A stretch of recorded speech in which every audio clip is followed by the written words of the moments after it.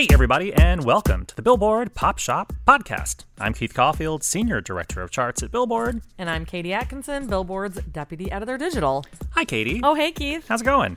Man, we're getting real close to Christmas. Real close. Yes, it's just a couple days away. Just a week away. Oh, and then it'll be 2020. Yeah.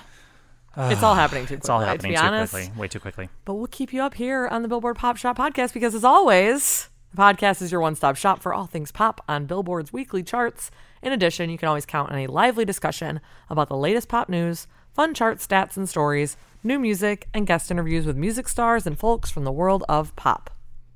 Today on the show, we've got huge chart news. Huge chart news on the Billboard Hot 100 Songs chart about how Mariah Carey's All I Want for Christmas Is You has finally hit number one 25 years after its release. It's a Christmas miracle. It's a Christmas miracle. All I Want for Christmas is a number one. Congratulations, lambs. Yes, the Lamely celebrates. Congratulations, Tetris. Tetris, our Billboard news host. Yes. Plus, there's lots of action at the top of the Billboard 200 albums chart, including a brand new number one album from rapper Roddy Ricch. Plus, we have an interview with superstar songwriter Justin Tranter, who stopped by to talk about the just-released work on Camila Cabello's new album, Romance, upcoming music on Selena Gomez's new album, a musical and a musical TV series in the works.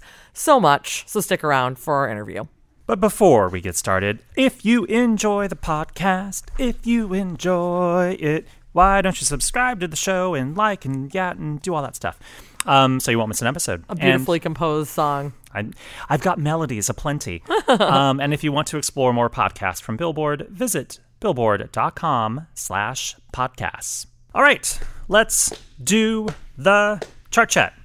First up, big news on the Billboard Hot 100 Songs chart as Mariah Carey's evergreen hit, All I Want for Christmas Is You, hits number one for the very first time. Woo! 25 years after its release. It's time. It was time. It took only a quarter of a century. It was time. It's been number one in my heart every Christmas. The song, which was released in 1994 as part of Mariah's Merry Christmas album, rises from number 3 to number 1 on the chart, marking Carey's 19th number one hit.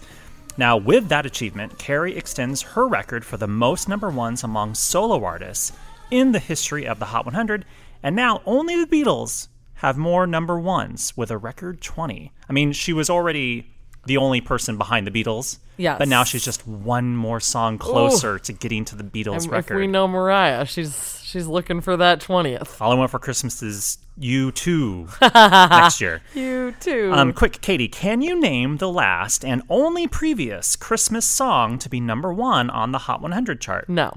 I don't think most people can. So, I mean, like, there's a lot of things that run through my mind, but, like, the other one that always comes back this time of year, Rockin' Around the Christmas Tree, I know that... It's top 10. Yeah, I know that it has hit as high this year, so...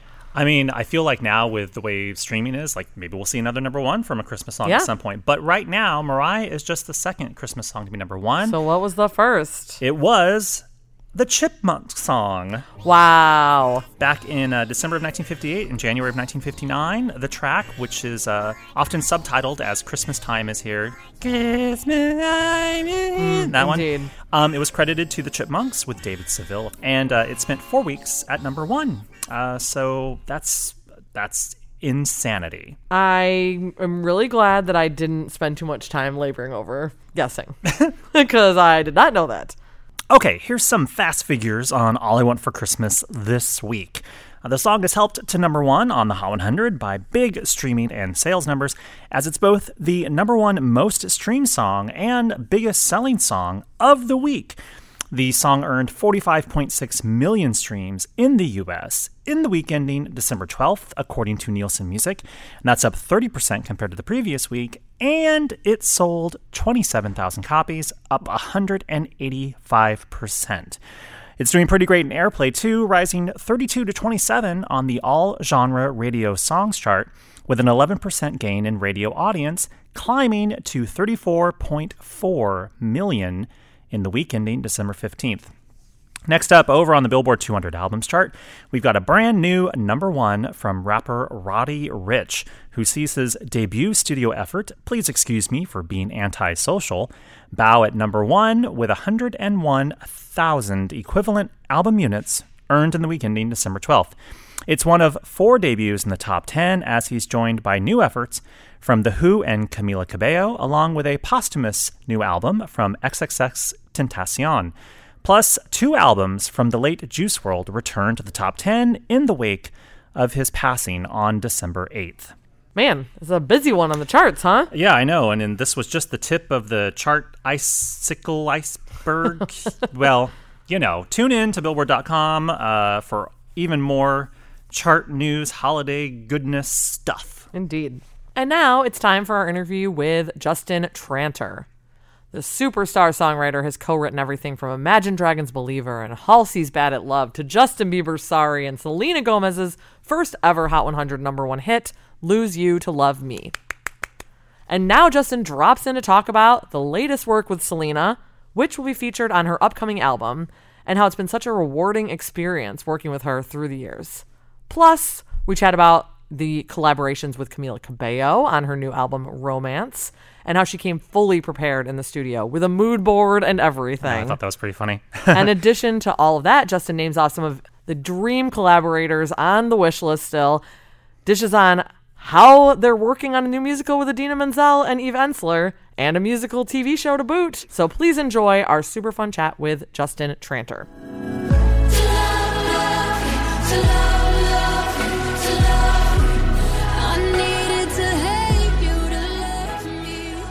Welcome back to the Billboard Pop Shop Podcast. Justin Tranter. Hi. Yay!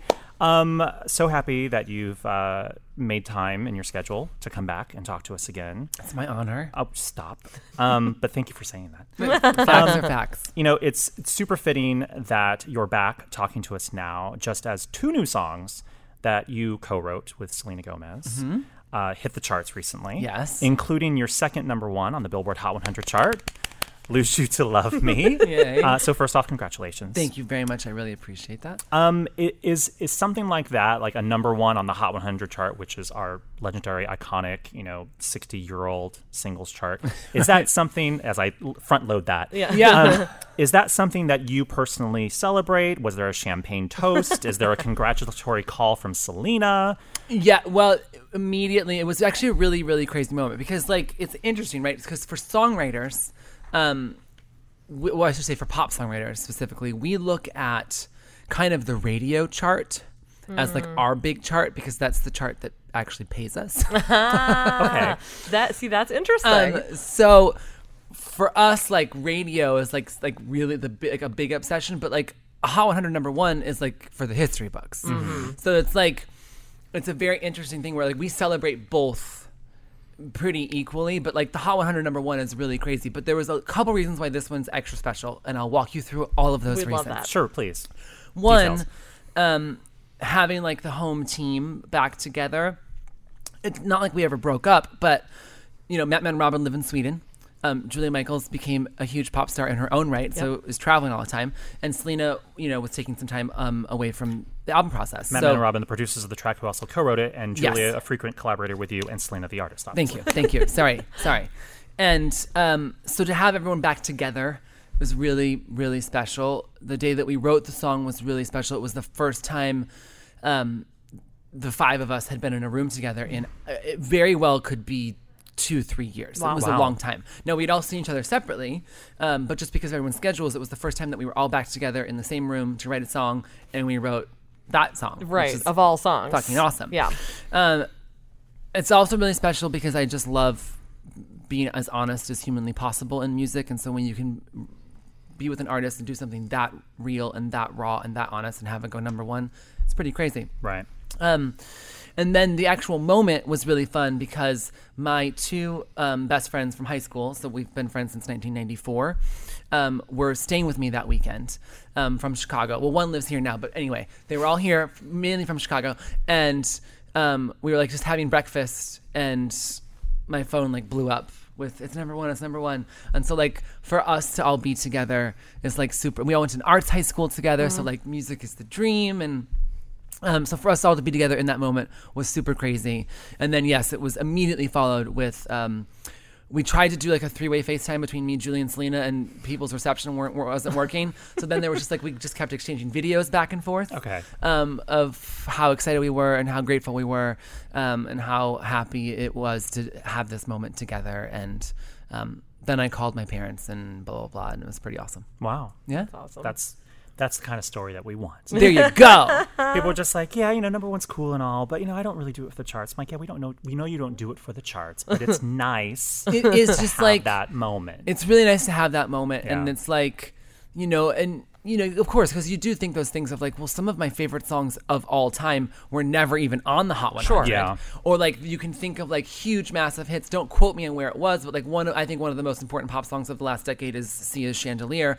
I'm pretty sure was that not didn't a go number number one. one. It didn't, yeah. So like there are. Cheap Thrills went number one. I think that's fierce too, though. I love that. But I don't think it's as impactful as Chandelier sure. in terms of culturally pushing culture forward. And so I think it's really, it is like, well, in some ways it doesn't matter, but it still is really fucking cool because it marks a moment and it puts you in history books. Oh, and the last reason it was really, really exciting is because it was not only Selena's first number one, but it was Mattman and Robin's first number one. Oh, I didn't even realize that. I'm a And dummy. me and Mattman and Robin have had so much love and success together.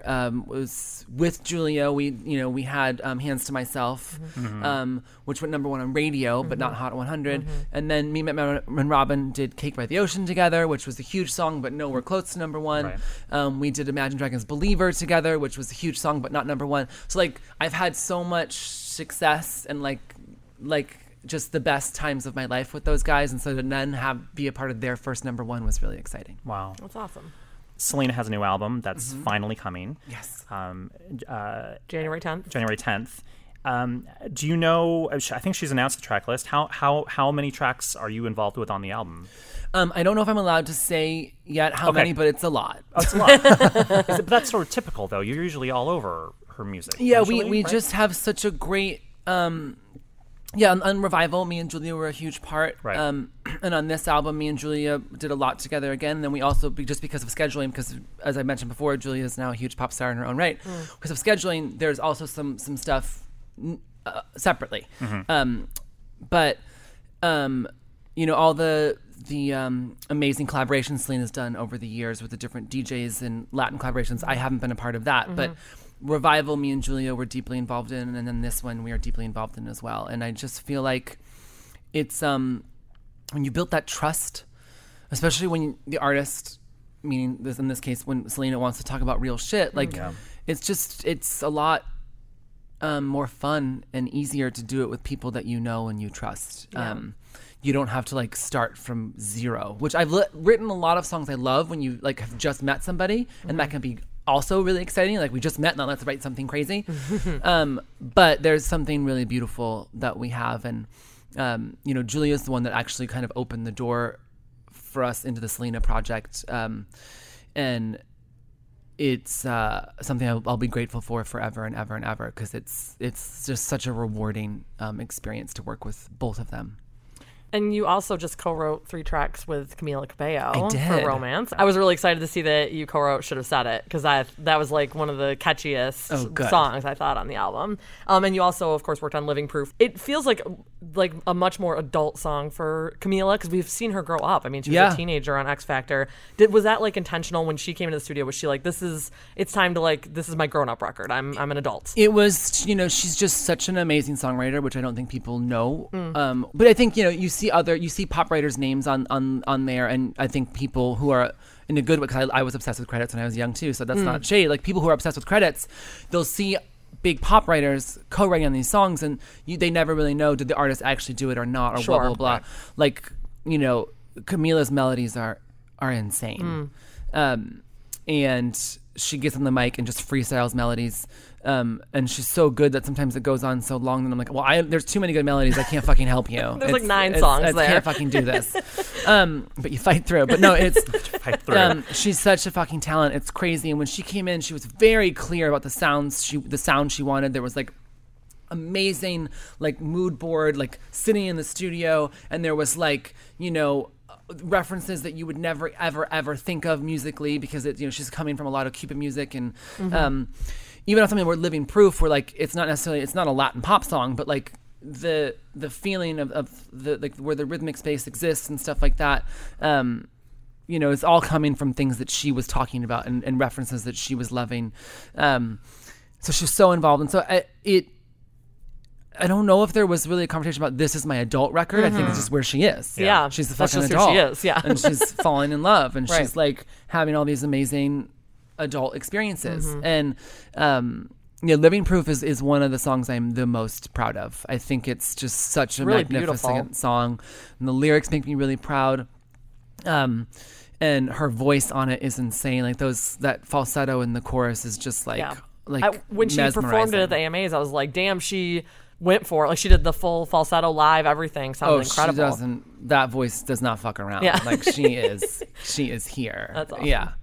Okay, so we've talked about all these amazing divas, Selena, Camila, and not to sort of keep this in like the diva realm, because you've worked with a lot of non-divas or non-traditional divas. Yeah. Bieber. Dan Reynolds, Devo. I don't know, is he a diva? Dan could be a Devo. I don't know. Yeah. Is there like a wish list of people or divas that you would like to work with in the future? I think I've asked you this sort of before. Yeah. But it's an evergreen question. It's an evergreen question. Stevie Nicks is definitely on the list. Okay, I think you mentioned her before. How has that not happened yet? Well, She doesn't do a lot of new music. So maybe that's I couldn't tell you. I don't know. Would you be interested in like a Fleetwood Mac track? Can you imagine co-writing with Fleetwood Mac? I mean, all I really care about is Stevie Nicks. Sorry, Christine McVie. I mean, and I'm a huge Fleetwood Mac fan. I love how they sound together, but all the songs that I love from Fleetwood Mac, Stevie Nicks wrote. So Stevie Nicks, super number Stevie one. Nicks, and then like it's in terms of like the current pop queens that I haven't worked with, there's Rihanna and Beyonce, Taylor, Adele. I mean, I would love to work with all of them. Yeah. But like it's also one of those things where it's like maybe I'm not the right fit, and that's why it hasn't happened yet, and that's totally okay. Right. But and also to like how like boundary pushing and progressive Beyonce and Rihanna have gotten, and they're using like a lot like newer, fresher talent, and I think that's fucking great. So like I don't really want to throw my hat in the ring. I mean, trust me, I have. But like I don't want to like I think it's so cool that they're using people that like really nobody else is using. Right. And I'm like it's okay if I'm just a fan. Right. But obviously those four are like full on icons that I've never worked with, and I would fucking love to. Yeah. So 21 Pilots I would love to work with. That would make sense. I think that would actually That'd be great. You'd mesh really well. So yeah, there's always something new to do. But also I'm also moving into a lot of like different film and TV things. Oh, we were literally going to ask we were about literally that. going to ask you. And working on a musical. Literally going to ask you. With Eve I'm not Ensler. joking. You could look on it. Really? Yes. I love it. With Eve Ensler? With Like Eve Vagina Ensler. Monologues, right? Yes, Yeah. like one of the greatest playwrights of our time. That's it away, amazing. Katie. And again, I can't say anything about the project, what it is, but I can say like because we put that we were all on Instagram together. So me, Eve Ensler, Dina Menzel, and this new my amazing Lord. up and coming songwriter named Caroline Pennell are all working on something together. That's incredible. And that's like really, really fulfilling and rewarding. I'm also like writing a television show that's in the works, and that's really cool. It's a musical, of course, because if I'm going to do a TV show, there has to be songs.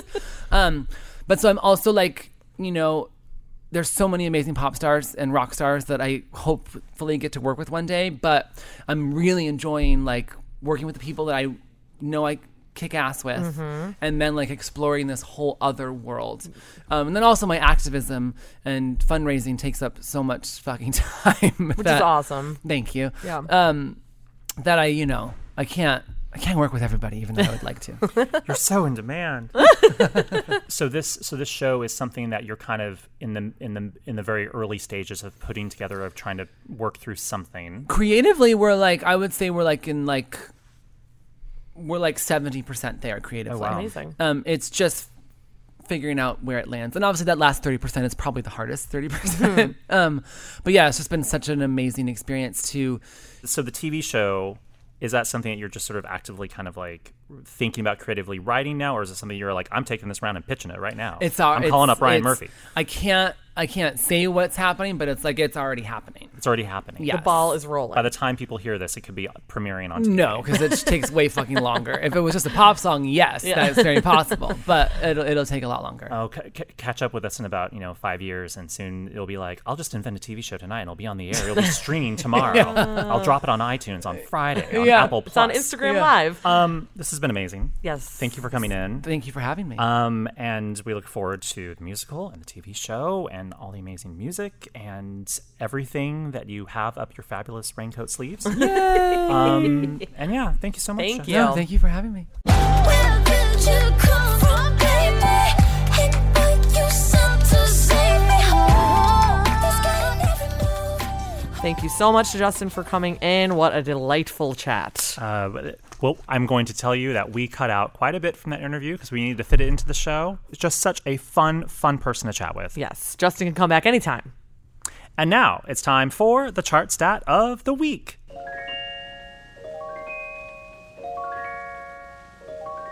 You know Dasher and Dancer and Prancer and Vixen. 70 years ago this week, one of the most iconic holiday songs of all time, Gene Autry's rendition of Rudolph the Red-Nosed Reindeer, was a top 10 hit on the charts. The tune reached the top 10 of Billboard's then-leading singles chart, which was called Best Sellers in Stores, on the chart dated December 17th, 1949, climbing 11 to 8 on that week's chart. Now, the song actually would eventually hit number 1 on the January 7th, 1950 dated list, which was usually reflecting like Christmas week activity. You know how we are. We always date our charts a little bit ahead of time. Indeed. Now, the song, of course, has gone to become an evergreen favorite around the holidays and has even been inducted into the Grammy Hall of Fame. The song Rudolph the Red-Nosed Reindeer was written by Johnny Marks and inspired by a poem written by Robert L. May, a poem that was called, of course, Rudolph the Red-Nosed Reindeer. Eventually, Rudolph would turn into a beloved stop-motion animation TV special in 1964, which you see almost every year still on TVs around the world. So there you have it. 70 years ago this week, Rudolph the Red-Nosed Reindeer hit the top 10 of Billboard's Best Sellers in Stores chart on its way to number 1. Rudolph the Red-Nosed Reindeer, you'll go down in history. Okie dokie. It is our final show of the year, Katie. Final show of 2019. It's the final pop shop of 2019, at least. 2019. I'm like, we're not being canceled or anything. Right. We will be back. We will be back. We already did interviews, so hopefully we'll be back Hopefully. to air them for you. Any parting words? Well, not to end things on a sad note, but there was a little sad news in the pop music world last week. Roxette's Marie Fredriksson passed away after a battle with cancer. And man, did this group have hits. Hit after hit, just pop perfection. My God. Frankly. Four number ones on the Billboard Hot 100. Indeed. So it feels like maybe a nice little shout out to their like incredible pop career would be to maybe listen to a taste of one of those to go out. I'll let you pick, Katie. Oh man. Well, as we were talking about before we recorded, like I've had It Must Have Been Love just running through my head for the last few days. So Well, then we can go out on It Must Have Been Love. let's do it. See you guys next year. See you next year. It must have been